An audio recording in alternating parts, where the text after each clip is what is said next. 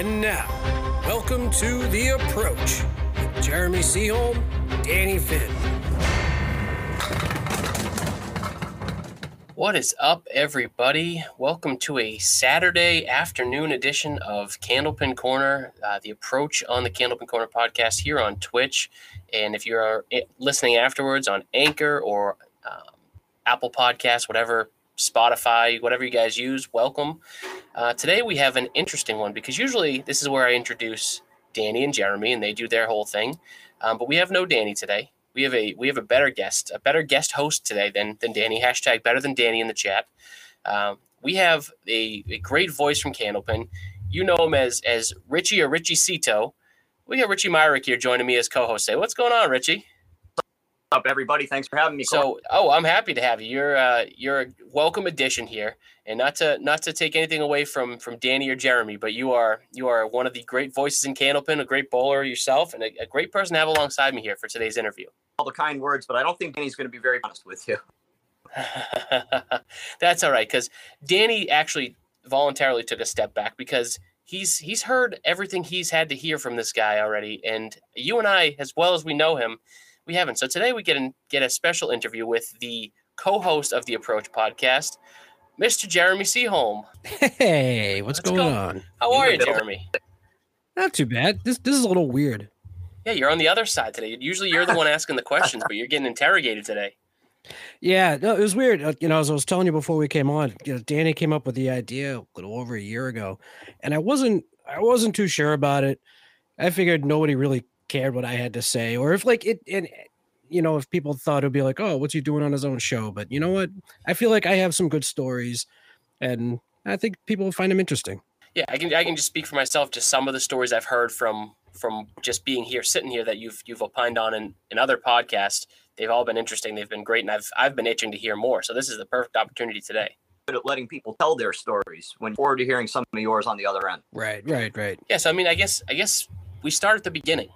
How did you get into Candlepin? What age did you start? Did you expect to be where you are now when you started? Like, tell me your origin, your villain origin story, your hero origin story, whatever you want to call it, from when you started in Candlepin. Honestly, I remember going bowling just like as a kid. I mean, I have pictures. I wish I could find them of my first time. I want to say it was right around 1983. So I was probably 2. And there's pictures of me, my dad in his 80s Larry Bird shirt. It's like, the over characterized like t-shirts from back then. And just it was me, him, and my sister. I didn't really go bowling that often until he joined a league. I mean, he bowled on Sunday nights, and I begged to go with him every week. And one of the guys that worked there, Paul, who actually I ended up working with later on, used to pay me in free bowling to help him clean the tables. I mean, that's a great way to get started, Richie. A little bit of a delay, guys, so I apologize for that. And you would quick in his 80s years of age. I was kind of struck for a second. I was like, all right, wait a second. All right, we're okay. I was also paid in free bowling back in the way to do it. Oh yeah, I mean, clearly, I later on I knew what was happening. It's just he just didn't want to clean the tables, so it's just like, you know what, I'll get this 8-year-old kid to do it, and then you know what, I'll just let him bowl. But that's the sign of a good house a lot of the times, and a lot of good managers, owners, because you see that a lot now with certain places that are welcoming to the kids. Like, I know my nieces go to academy, and Josh has them running cups back to the bar and empty food baskets, and the same thing. You get the kids happy to help in any way, and they get on the lanes, and then they fall in love with the game. Oh yeah. No, I would bowl off to the side, and my father's league was probably like 12, 14 teams, something like that. I just bowl off to the side. I wasn't really keeping score. So, I mean, thoughts of being where I am now really didn't cross my mind. Really, I just enjoyed doing it. And, I used to watch the TV shows every Saturday at 12 o'clock. And I think that's where I started to get the itch. I'm like, wow. I'm like, to me, they were sports heroes. Like, these guys are on TV. Holy shit. Like, you can be a professional and do this. Little did I know that, most of these guys had, 3 jobs or something. But yeah, no, it's once I started seeing them on TV, it was like, wow, like I want to do that. And then it just kind of took off from there. When I joined the kids league, I didn't take it as seriously as I should have, but I still loved it. And yeah, it was probably when I started working there is when I really put the work in. Hard work to get results. You had to put the work. And there's another thing that we all seem to have in common: point viewing. We all have it to some level. And what you guys are doing with the approach and with Candlepin Corner and whatever is kind of too. So there's something to be said for that. So I do. Well, thank you. So now, what age did you start actually in the kids league, and then what age were you when you started working there and started to really focus on honing in your craft? So I started, I want to say 9 or 10 years old. I want to say it was like 5th grade. It was like 1991-ish. I don't even know what made me decide. I mean, I kind of vividly remember I was down. We had kind of like a half finished basement or whatever. I remember like my dad was yelling down to me for something, and then I'd just be like, "I want to join a kids league." He's like, "Okay, okay, all right, fine. Well, we'll sign you up." And then, that's where I got my first taste of Helen Salou, the owner, which was, holy God. I mean, she's terrifying to anyone under the age of 30, but yeah, she cared a lot, like so much about her kids that were instructors, going up and down. Everything was, just so you don't misbehave, you don't screw around, you don't do any. It's like you're there to bowl. Once you're done with your 3 strings, I don't really care what you do. Did she have a softer side at all to her, Jared? That she was really saying no cutting corners, no nothing like that. Did she have a softer side at all to her? Oh, 100%. She absolutely. I know I kind of, make her out to be like this kind of beast, but honestly, I mean, that aside, she was one of the most generous people that there ever was. Like literally, if for some odd reason, I didn't have a place to go, like at night, if I didn't, if I was stuck and I didn't have a place to stay, I could call her up and be like, "Hey, my grandfather's out of town," or I can I crash at your place tonight? 100%, 10 times out of 10, she would say, "Stay at my house." And I'm glad you brought up your grandfather in that conversation, because I know that he's got a special place in your heart, and you've talked about him a couple of times. What's the impact he's had on your game, the game of Candlepin, just in general to you? So, like he and I would watch. He would watch, the shows. He would always tell me. So I mean, he was a little bit of a bowler. Way back, he used to work for Raytheon, and he bowled in whatever, Raytheon League or whatever it was. And this is back in like the mid 60s, like 64, 65, something like that. And he averaged 109, and so, and he had a high single of like 162. He threw a 386. He said he threw a triple strike in the 162, and Helen's brother, George Salou, which I feel like, we haven't really talked too much about, was kind of like the opposite of Helen in terms of like personality and stuff. And he got like this little pin, a triple strike pin that I wish I knew where it was, because I'd love to have it.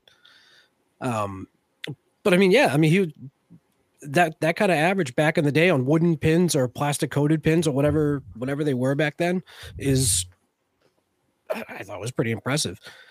But yeah, I mean, he'd take me bowling every so often, and we had actually George gave my father a set of, I think they were Target pins. They were like the plastic, the wood painted with like the plastic caps. I think State Bowl had them for a while too. And we would set them up in the driveway, and I'd bowl in the driveway with like this one ball that we had, which I want to say now, looking back, it was probably a Manhattan. So it was an old ball. Well, those Manhattan rubbers could take a bowl in the driveway with those types of balls. oh, that thing was a beast. That thing took some damage. And so yeah, and I joined the kids league. He brought me every single week, because it was 3:30 after school. He'd pick me up from school. We'd go straight to the bowling alley. He'd stay, he'd watch. And that was that. And as I started getting older, I started working at the bowling alley. I was getting better. And of all people, Tom O'Brien and Reggie DeLine, started to tell me to chase roll-offs. I'm like, oh, okay. I'm like, okay, that's how you get on TV. That's okay, that's what we do. So I started chasing roll. Ever since then, like he went to everything. It was just like, oh, I'll go, because then he got to see guys that he watched on TV, because at that point, it was the tail end of Fran Honorado. I mean, Carrington was still bowling in his prime, and he loved it. He loved watching good bowling. It was just fun. Like it was like the best time of his life, just to be around a bowling alley. Well, you mentioned Reggie DeLine and a list of questions, countless Reggie stories. I've never had the chance. You got a couple up your sleeve for us for Reggie. Reggie was one of a kind. I liked Reggie. I liked Reggie a lot. He so this was my first experience in a competitive league, because I bowled. I eventually joined the Sunday night league that my dad bowled in, and it was clear at that point I needed more.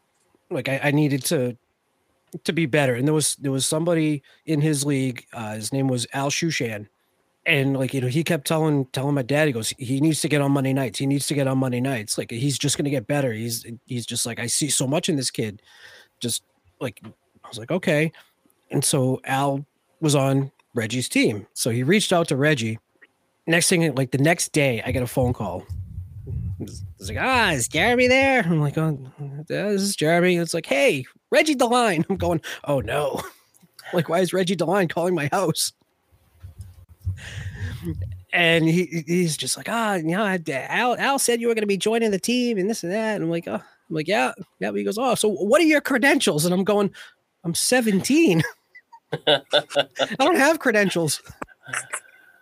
I'm like, I haven't won any, like, I don't know. I'm like, I average like 108, something like that. You haven't stepped foot on the lanes. Yeah. And I had met Reggie before, because he bowled my dad. Fairway used to have an in-house tournament, and he ended up bowling my dad. And like, all I see is this dude with greased back hair, like big glasses, like a t-shirt, cargo pants, and socks up to his knees. And I'm going, oh God. I'm like, what is this?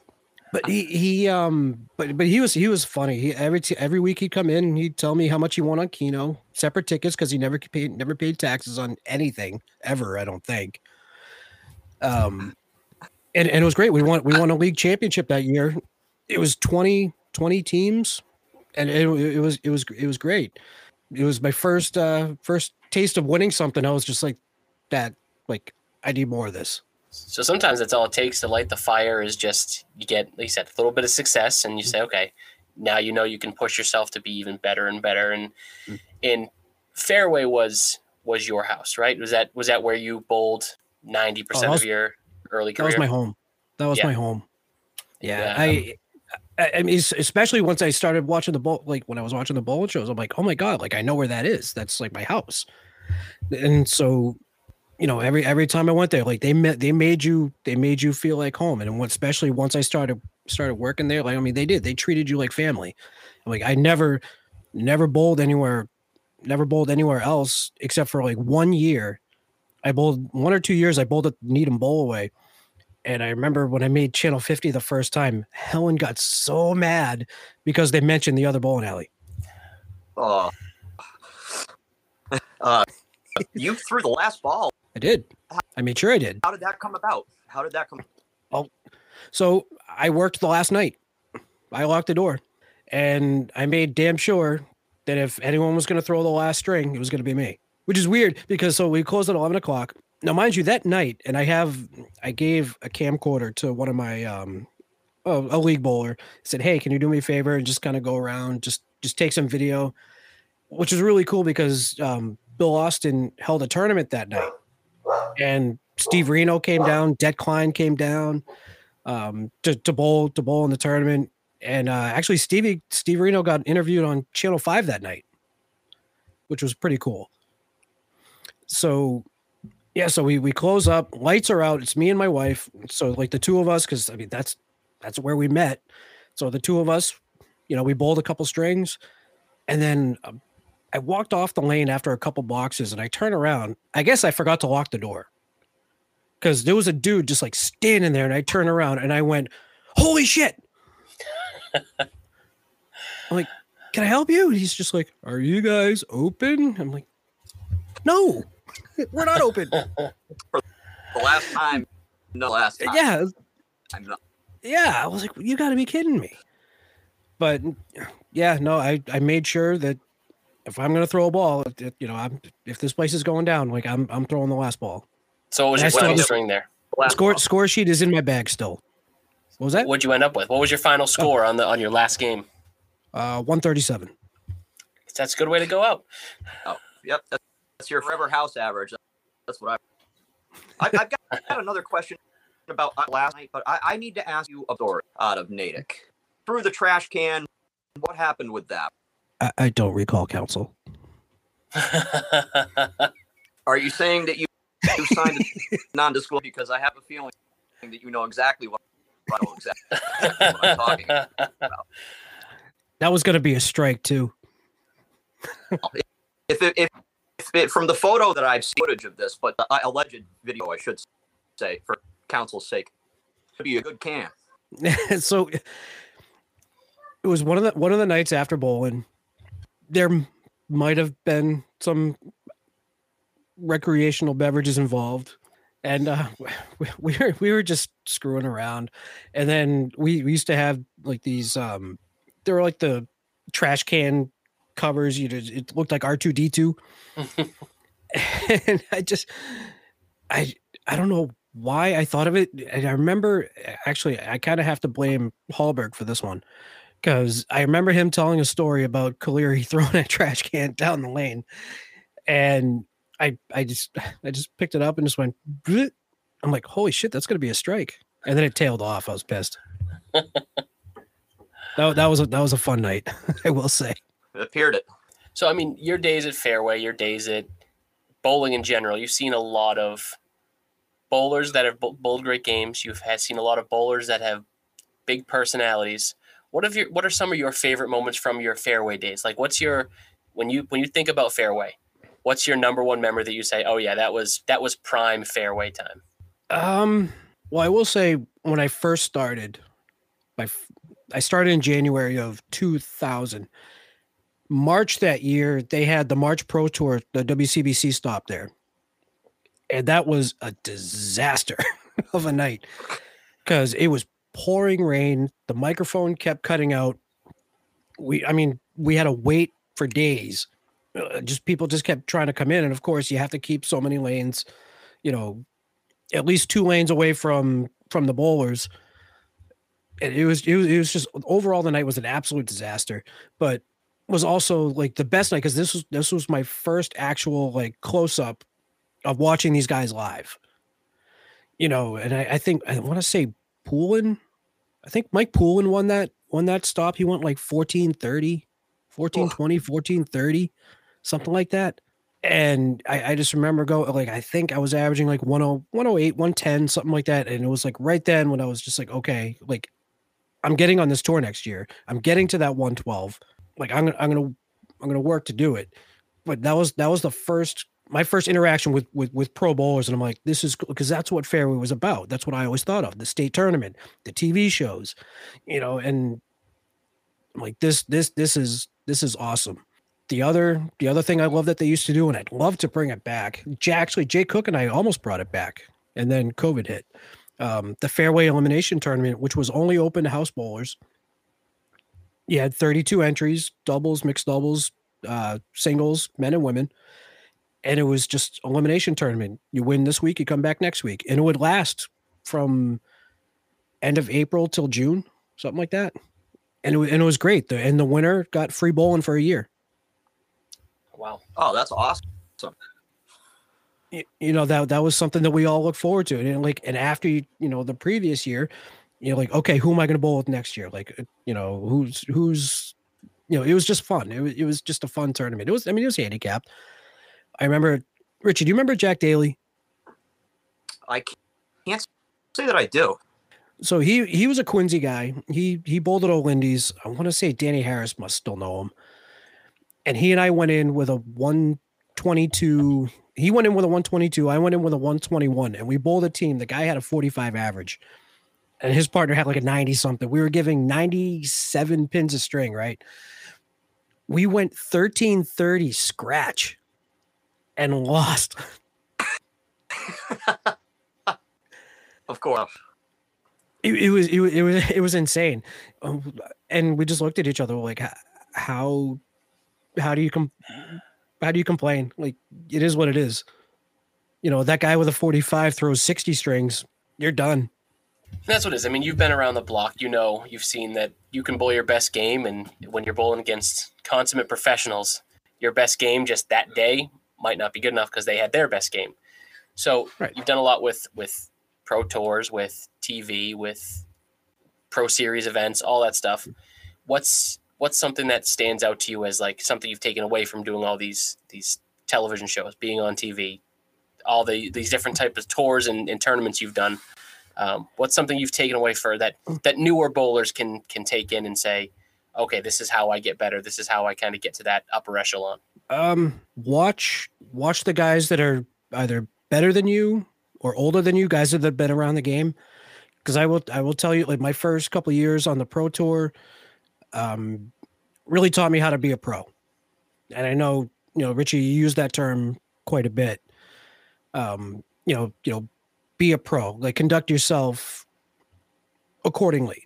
And I've seen guys that I mean, over the years that just don't have that. And I wanted to make sure that I was the guy that represented myself, respectfully, represented the alley that I was in respectfully, and that's my major thing, is just my behavior on the lanes is probably the thing that I've worked hardest at. I can attest to that. That's for sure, Jeremy. That's a pro. And, like, we all have our times up there, and Oh, and I have too. Try to be better. I mean, come on, be one, do nothing else. Right, exactly, and that was something that Helen also instilled in us. Like, you don't dress like a slob, don't act like an idiot, and just because you're representing yourself. And you see some of the newer tournaments. I think ACBT comes to mind. It's the newest one of the new tournament things on the block that tries to instill that. Have to wear a collared shirt, have to no hats. You have to little things like that I feel like have kind of slowly moved away from the game. And you bring a lot more of the casual bowlers in. You need to bring the new blood in. But I think there's a fine line between trying to make professional. And I see that subbing on the Friday Pro. You see a lot of these guys now that collared shirts. Their conduct on the lanes, their conduct off the lanes, they start talking some crap and going back and forth. But when they're on the lanes, they're respectful to one another. They got their bowler's etiquette. They're not slamming stuff or kicking ball returns. And I think that goes a long way to some of the younger guys that do get some of the anger that comes along with candlepin bowling that we all have felt.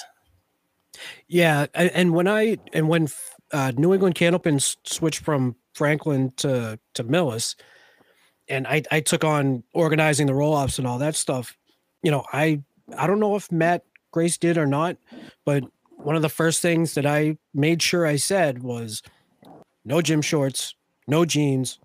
Like, you're gonna be on a TV show in my house. You're gonna wear khakis. Doesn't have to be dress pants, but khakis, or I think I allowed golf shorts. And and it wasn't. I didn't think I was being unreasonable. No, I think that's perfectly expected to wear golf shorts, flat front khakis, anything like that. That's look professional. You're gonna be videotaped. You're gonna be streamed somewhere. Look professional. Exactly. I mean, could you imagine? Sorry. No, go ahead, Richie. Could you imagine if Rory McIlroy was in cargo shorts? Because it's hilarious, but I can't see it. Oh God, no. I mean, I get we're not on the stage of, like, even the PBA or the PGA or whatever it is, but I mean, for what we are, like, we should represent ourselves well. And that's right. We go up there looking like slobs every time. Right. Exactly. It's that was my only thing. I was just like, you know what, khakis, golf shorts, like, fine, but like, I didn't, because I know at the time Pete was looking to expand the show and try and get it to more viewers and stuff. It's like I wanted our guys to look good. Because I mean, I can think back to when I was young, watching the TV shows on the weekends. Shorts weren't even found anywhere. Those were pants and collared shirts only. Shorts just kind of have been the last maybe 10 years that people started to kind of say, okay, let's do golf shorts or khakis. But those guys back then, if you saw them in windbreaker pants or gym shorts, something up there on the lanes, it's a totally different show than what you saw them professionally dressed on all these episodes. I mean, don't get me wrong. I mean, if you were going to tell me that I would see, Gary Carrington up on the lane in a pair of Zubas, like, I mean, I would tune in every single day. See, you say that knowing him man. now, but I mean, watching that back then to draw viewers in, it's No, but I mean, that'd be fantastic, and it would. Oh, and for the record, man. they still sell those. My mom just bought my dad a new pair of Patriots ones, Get so they out. do They still don't sell those. Still sell. Yeah, they sure do. But I think the NFL has a license with them. I got to invest in something. Sorry. Bring back Zubas for Worlds 2023. That's fantastic. I'd be all in. So you mentioned when you got to Ryan's, you started working on the show there. That was was that your next step from Fairway to Ryan's? Was that the jump for you to get over and work Candlepin still? Yeah, it was. And honestly, I mean, there was a period at Fairway where it got difficult because, I mean, we all know the place was going. And it was just, you could see the writing on the wall. And, like some of the employees, like, it's not that we weren't getting along or anything like that, but it was a weird environment. So, and then of course, Helen is stressing. So she's in not as great of a mood as she normally would be. It was difficult and kind of made it like I just didn't want to be in the business anymore, like at all. Like I'm like, I need to find something new. And there was a guy who bowled in our Monday morning senior league, Jerry. And he came up, he goes, you know where Millis is? I'm like, yeah. So I bowled a doubles league there for half a season. I'm like, why? What's up? He goes, they're looking for a mechanic. I'm like, okay. And I needed a job. I'm like, I don't know if I want to do this again, but I need a job. So I go into Helen's office, I pick up the phone, and I proceeded to call my future boss on her phone. Yep. And we talked for probably 45 minutes. And I'm going, oh shit, like I really hope she doesn't come in. And yeah, he's just like, yeah, like, can you come down tomorrow? We'll just show you around and stuff like that. I was like, yeah, okay, yeah, cool. I go down, I met him, I spent man down. Man, go on, go. He spent 30 minutes showing me, the machines and stuff like that. But I was there for like 3 hours. Because we just, shot the shit and talked Bruins. I mean, he's a big hockey guy. So we talked a bunch of Bruins. We were talking baseball, some bowling stuff. And it was great. And he said he knew, that moment. He goes, all right, there's my guy. And then I was there for 10 years. Not met this Jerry on the Monday night, you wouldn't have had any interest seek out a mechanic's job, would you? Like this guy changed everything. No, honestly, he did. He did, and it wasn't even somebody that I was close to. I mean, he would come in and I'd be like, "Hey, Jerry, how you doing?" He's all good. How are you? I mean, he watched bowling shows. We talk about bowling and stuff, but like we weren't we weren't super tight or anything. And he just yeah, you should give it a try. Give it a try. Call the guy. I'm like, you know what? I'm like, I'm not having any luck, like job wise. So yeah, no. And I mean, that changed everything because even when I was working at Fairway, like I was bowling, I was big, I obviously deep into the pro scene and stuff like that. But I don't know. I feel like I didn't talk to people or I don't know. I wasn't like in it. I was just kind of like, I'd show up, I'd bowl, I'd leave. I wasn't really very social, I guess. So now I'm going, I go to Ryan's and then eventually end up doing the TV show and I'm, people are contacting me. I'm talking more. Richie and I, kind of reconnected more once the show started going. And now I'm starting to get more involved in like the management side of it. And I don't know, it was weird. I felt more connected to the bowling world then than I ever did at Fairway. So I guess it's fair to say, so Fairway connected you to the game and Ryan's yes. connected you to the community. That's kind of where it boiled out to. Yeah, 100%. 100%. And then how long into your Ryan's tenure did you meet a guy by the name of Danny Finn that we all know and love and listen to on a weekly basis and see thousands of Facebook posts from? And like at least 150 polls. Yeah, at least a minimum. That was just last week. Yeah. So I met him actually. I met him my first year. Like he bowled in so I'm like, all right, like I need a league now. What do I do? So there was a league. It was a full house. Granted, it was a league of drinkers, so it wasn't competitive at all, but it was still fun. Like all the people in the league were great. And I see like all the way down the other end. I think I've told this story probably 100 times. He's wearing his Celtics jersey that says like Boston DeFi on the back. I'm like, is that his name? Did he put his name on his jersey? Like, what is that? Like, what a dink. And like, and I'm the type of like, so for some reason I'm like, I'm not going to like that guy. And then, so like later on in the year, I think we ended up bowling them in the playoffs or bowling next to them, like in the roll-offs or whatever.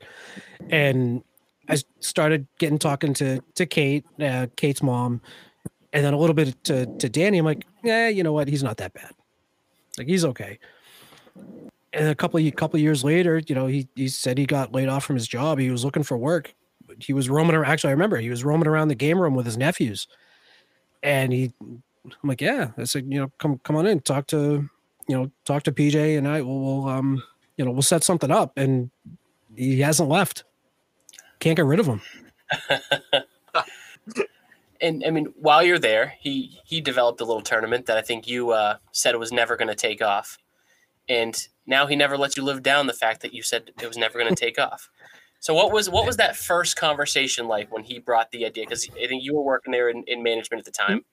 Yep. He says, I have this idea for a tournament. Yep. So he goes, I want to do a knockout. I said, okay. Like just, you know, standard, you know, qualify, knockout round, this stuff like this. No, it's different. Okay.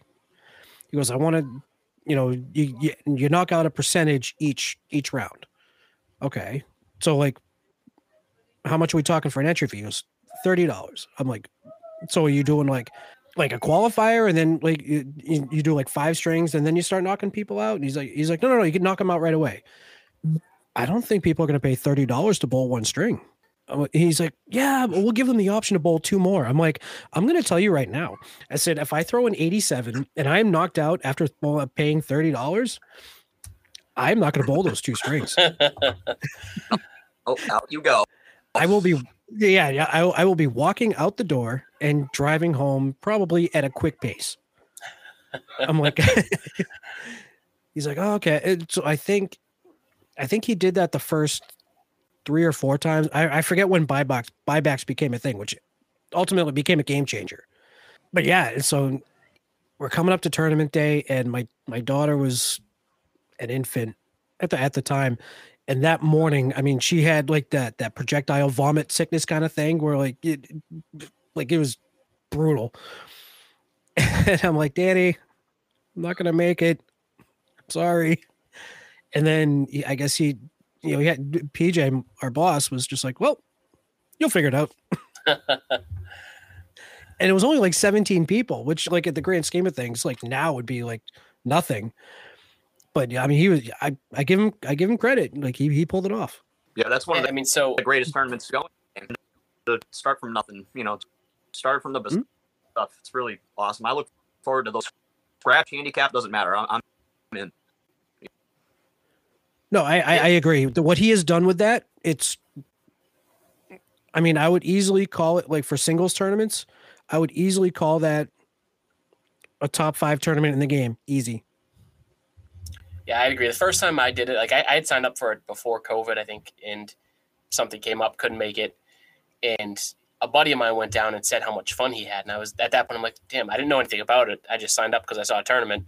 And then my buddy's like, oh yeah, it was great. And now that I've done it a couple times, I can see why it gets the rave reviews it does, because the anticipation of seeing where the cut line's going to be.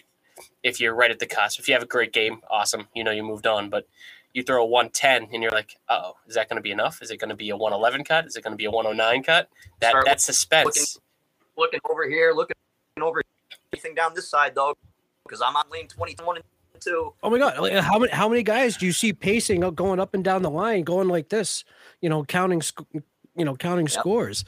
Everybody's all of a sudden Will Hunting and doing math in their head and figuring out what the average is throughout the whole lanes.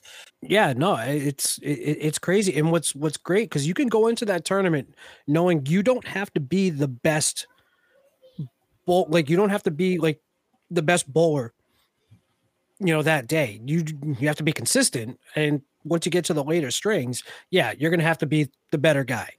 But to go deep and do well in that tournament, you just gotta be consistent and not be bad. You're not outrunning everybody else. Yeah, exactly. So, I mean, you as a bowler, we've talked about you as a beginner bowler. We've talked about you as a person working in the game. Now, you as a bowler, you've done a lot in your career. You've done great. I mean, I have a question coming into my DMs asking about your highest series if you've thrown a 700. I think you might know the person that asked. Not me. No, he knows who asked the question. He knows. So there was this one time I decided to, granted, I bowled on my own, and I want to say it was like 7.5 strings. I think I got to 700 that time. I stopped there. Yeah, it counts. I might have done it in 6 also. That's fine. It's fine. Well, no, we won't tell anybody. This isn't going to be posted anywhere. Nobody will know. And he didn't specify.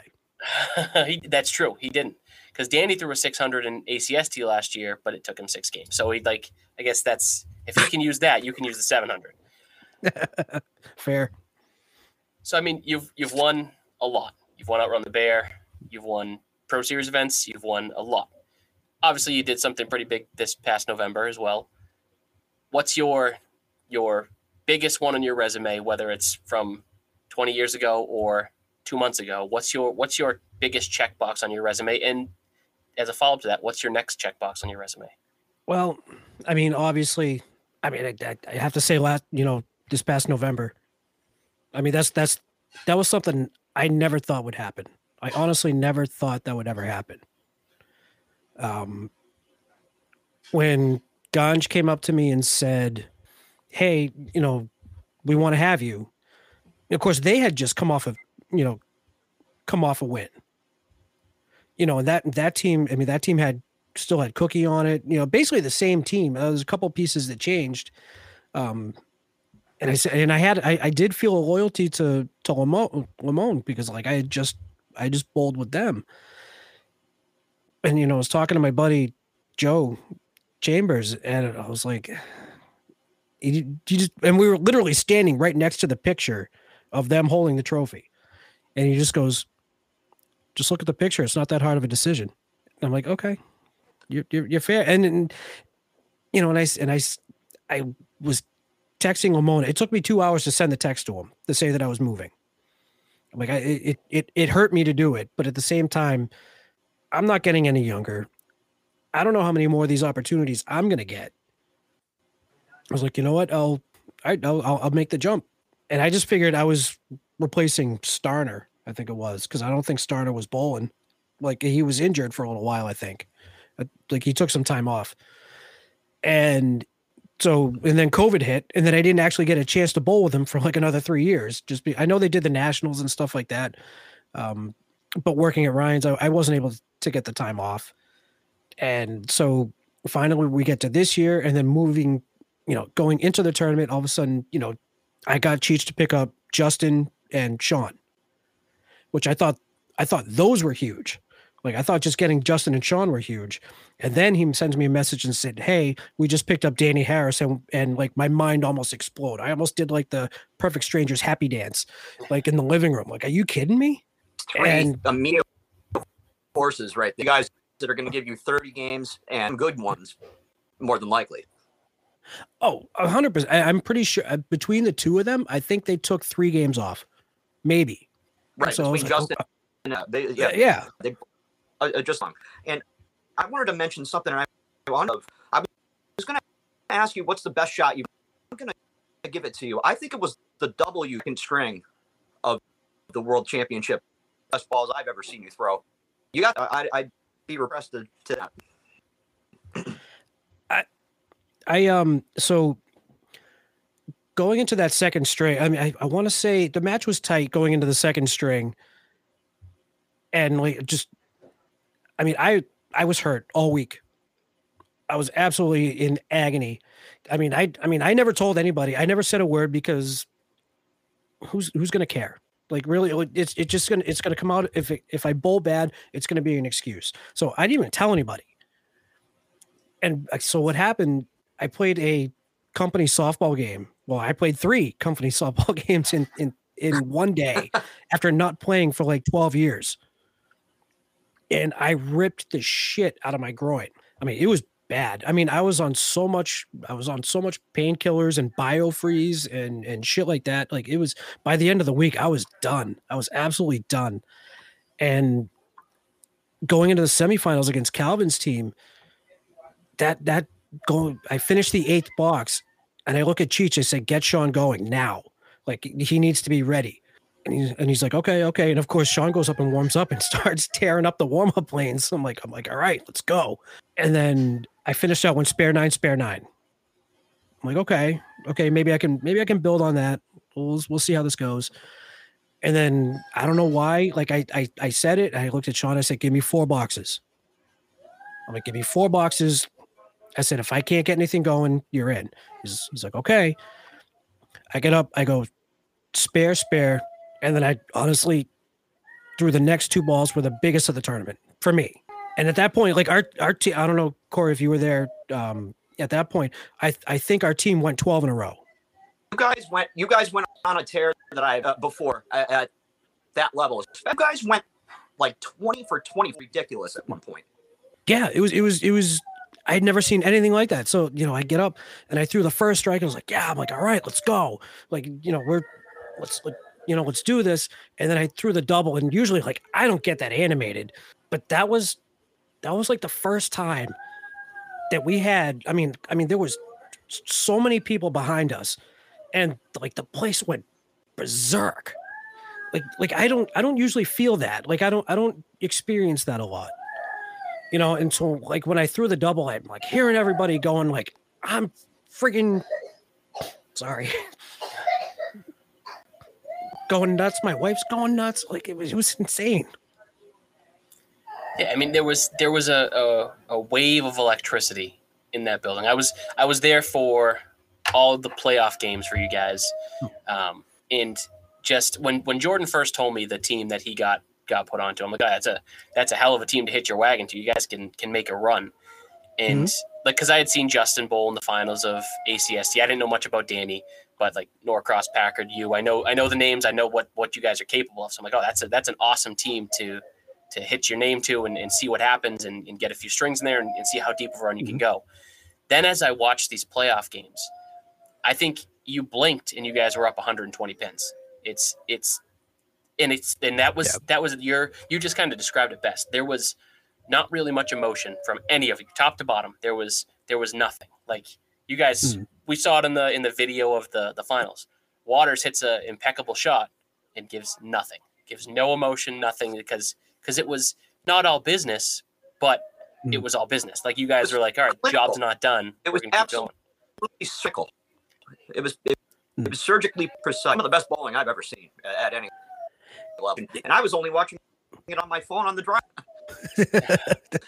I almost had to pull off at a high rate of speed. but Justin's another. See, Justin's he's a product of Fairway. He's the same thing. Like he has that ultimate pro personality. Like he's like, he doesn't like, he won't drink while he bowls. He's just fluid, the essential fundamental bowler. And I'm like, right now, I would put him as a top 3 in the game.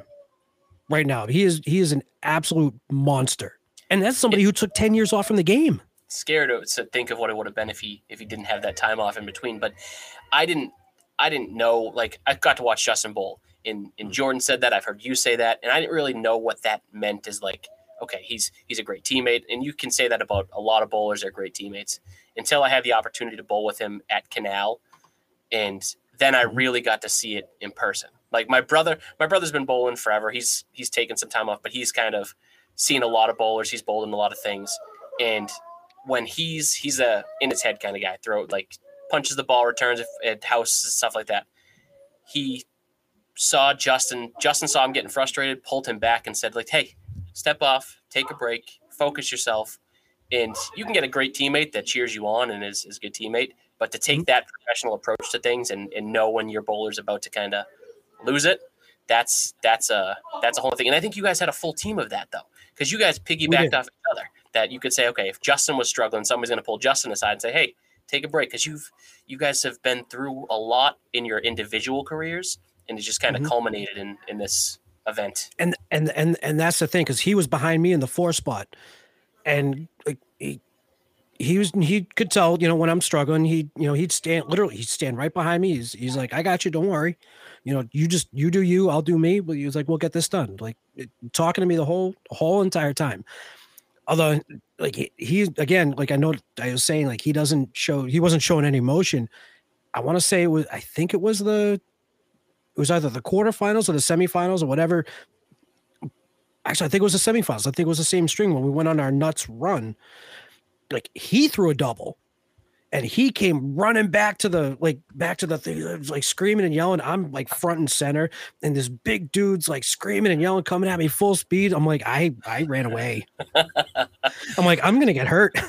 But it was just, but we were getting to that point. We're like, okay, we're almost there. But then you gotta rein it back a little bit. And that's what it was when you knew, like, as I was broadcasting the finals, you knew that you guys were going to get going when I saw you up there and you threw I think it was spare strike, maybe. I did that 3 times on the same 3 boxes of all 3 strings. Yeah. So, and then that was, and you turned around, and for the first time in all the watchings, I watched you pump your fist and say, let's go. And I'm like, oh, this team's about to open up something. Cause all it takes is one bowler that, especially as a quieter bowler, that as soon as they start to show some, like, they're ready, that the rest of the guys are falling in line. They're like, all right, he just did it. Now I'm pumped up. Let me do it. And you guys did every single time. It went straight through, and it started with Norcross in the leadoff spot. He makes a crazy shot, and then Packard goes and does something. Then you throw a spare strike, and then it just domino effect. Yeah, that was something special. I don't want to say, like, I'm glad it happened, that was my shot, but you know what? If we go back up with the same team next year, I don't see any reason why we can't go up and try and repeat. Because I mean, Calvin even said it. I think Montero even, said it. Going in on paper, he goes, nobody would have picked us to win. Fine, that's fine. Like, looking at all the rosters, would I have said that, from an outside thing? You know what? They could go deep. They could make a playoff run. But now, I think, that changes people's perspective now. Now that you've already done it, you're bringing the trophy back with you. Yeah. These other 23 teams, not the other one chasing anything anymore. Now it should be an easier trip. So my mentality would suggest that. No, I agree 100%. But yeah, a long-winded answer to your question. Biggest check mark, definitely that. I mean, to get your name on that trophy. Biggest. I mean, I would put my Pro Series win with Brandon Marks and Ken Dubray. I would put that up there because that was one of the craziest finishes I have ever been a part of in my life. I mean, you're down 31 pins with 2 boxes to go and up against Baker. Who you don't expect to win that. And then Baker goes like spare 2, 4 box, something like that, whatever it was. And then Brandon goes up in the last box and goes double strike 8. Like it was nuts. It was absolutely nuts. And obviously outrun the bear with Corey. I couldn't ask to win with a better guy. I mean, Corey's one of my favorite people. As for next on my bucket list, I don't even know. I would honestly say I would, after watching Corey and you and I were talking off air. My daughter just started the senior league, so now she's bowling 3 strings, no bumpers. And she's 8 years old, but I mean, she went 61, 67, 76 her last string. If she keeps with it, I think my next bucket list would be to see her win something. Because honestly, almost pass the torch. I'm at the point in my career, while I love to do it, I almost enjoy watching her be successful more. Like, I would rather see her, for the lack of better words, take the ball and run. Such a good answer. She's, vicariously through her, your dad and your grandfather did through you, really come full circle. And like you said, you're already cashed in enough for a whole career, Jeremy. Could not touch another ball, and I think you'd be satisfied. I think I would be.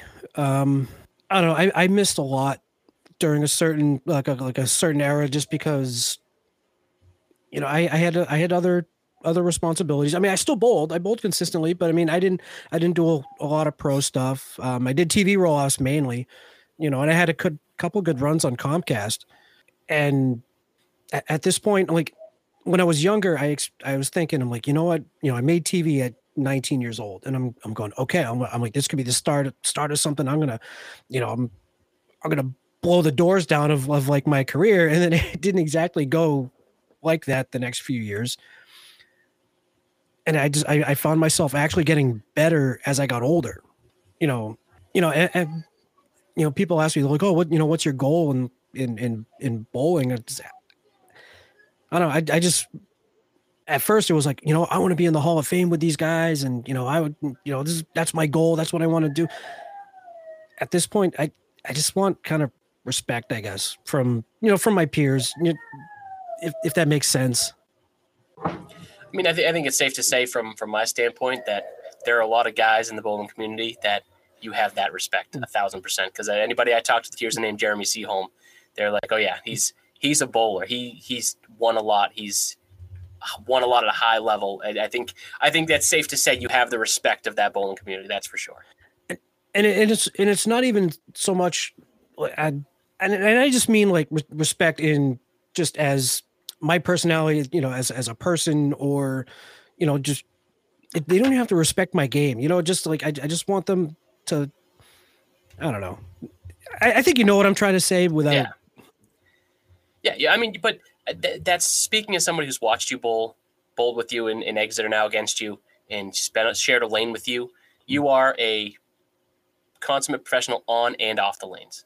Like, there's nothing about your personality that I think has left anybody in question about you. You've done so much for the game with just this podcast. To couple that with your personality as a bowler, and that's not just your game, but like off the lanes as a respectful competitor. I think you have hit those check boxes as well. So I think you have nothing to worry about there. There's not a single person I've ever heard complain about Jeremy Seaholm as a person, as a bowler, as a competitor, except maybe Danny, but that's a totally different thing. He complains about everything. That's okay. I mean, I do too. I complain to him about everything also. But yeah, so I mean, it's safe to say you've had an illustrious bowling career, an illustrious career now as getting into saving some of these stories as you and Danny started to. But when you were watching, when you started, who was your favorite that you were like, I want to be like him, that you just idolize your game, your mentality after? So I have a 2-part answer to this, because I mean, I have the people that I watched growing up, and then I have people that I've bowled with, alongside with. So obviously, like, growing up, Tommy easily, up there. Eddie Zernicke, Atkins, who I feel like still does not get enough credit as he should, at least from the newer generation. Maybe it's just because they didn't really see him bowl. I mean, I watched him bowl on Channel 5 an awful lot, and I mean, I don't know, Richie, maybe you can, add your 2 cents on Jeff. Actually, he's retired the year before the Night Dusty League, so that would put us about 20 years ago. So older guys today, a lot of the younger, know him from anything because he bowled much out east. He didn't bowl the Classic, which he has an unbeatable record aside of he had over 2,800 bonkers, but career short age, Jeremy, and we all missed out, even some of us, on what was one of the best bowlers on. Yeah. So, yeah, like I said, so like Tommy, Eddie Zernicke. I was always a fan of the Zernickes. I mean, John as well. Atkins. God, the Morgans. I love the Morgans. Morgans were always fun to watch. Now, like nowadays, like if there was somebody in that I would say I would even, when I looked up to, and even him being younger than me and was also a big part in how I carried myself is Jeff. I mean, I don't know if you would agree, Richie, but in our generation, he is probably the best, if not one of the best in our era. Yeah. Oh, there's a Mount Rushmore of modern day bowler right there, without a question. Yeah. Fantastic too. You talk about consummate professional. Never gets too low. He's just where he wants to every single time, and it's incredible because he always does. But again, it's just a way he's humble. I mean, he's approachable off the lanes. He's one of the friendliest guys, and that was just something that I looked up to. Like I said, even though, he's younger than me, but like, I was like, okay, like if this young kid can do it, like I can do it too, and I've been fortunate enough to watch his entire career, and it's just been an absolute blast. An absolute blast. So I know we're a little over the hour time limit now, and this is where usually when we start to wind things up on here, you usually have your regular question finale. I'm gonna have my own question because I look at bowling a little bit differently from you guys. You guys, especially the two of you, have done a lot in the game. I'm still somebody who's kind of getting my feet wet in pro bowling, so to speak. So when you see some of the younger bowlers, you said earlier, kind of watch the pros. But what's something that you can tell guys that are trying to get better on a week-to-week basis? Because when there's not a pro series around in their house leagues, what's something that you can say, this helped me take my game to the next level? You said earlier you were a 109. You've gone to a 120 plus average.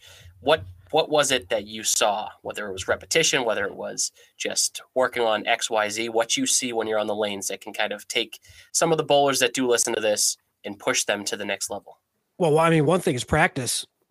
Get as many games in as you can. I mean, I was fortunate enough to work in a bowling alley where I bowled every single day on my lunch. Our lunch, 5 strings every single day. And then, the weird thing was there was a group of old timers that would bowl off to the left. And he comes over and he goes, "Are you looking at the pins? Or are you looking at the arrows?" I'm like, "I don't know." I'm like, "I don't think I look at either." He goes, "I want you to start using the arrows." Like, he goes, "That'll get you to the next spot." And he's like, "This way, where you can make adjustments left or right, this and that, you miss left, you move left, blah, blah, blah." And he turned me into a spot bowler that day, and I haven't changed since, but I would say absolutely get as many games in as you can. Don't necessarily keep score because scores are relevant. Practice scores are relevant. Don't be afraid to ask advice from any. Again, I mean, it all depends on who's around. If you're just bowling in your league, stuff like that, I'm like, ask guys how to play shots, how to, I really don't know what else too much to say, but I mean, just put the work in. And that's a great answer. Cause I mean, you have that fine line between overworked and making sure you hit the right amount, and practicing, cause it's a lot less pressure is going to be the key to a lot of it. Not bowling when there's no pressure on is going to make you a better pressure bowler. Well, I mean, and Dave Barber and I had this conversation, when, he was telling me that he was getting, complaints for the pro series because like the same people were winning. And his reply to that was, put in the work, be better. He's like, you're going to tell me that, the Major League Baseball is going to go on strike because the Yankees are winning too much or something like that. It's like, no. Be better, work on your game and figure it out, kind of thing. He's like, I'm not trying to be an asshole, but like, just that's what it is. Yeah. Be better. And I think that's a great mantra to just have in not only Candlepin, but in life. Just be better. Mm-hmm. Be better tomorrow than you were today. That's it. I agree. So as we wrap up here, Richie, you have any final thoughts or questions for Jeremy?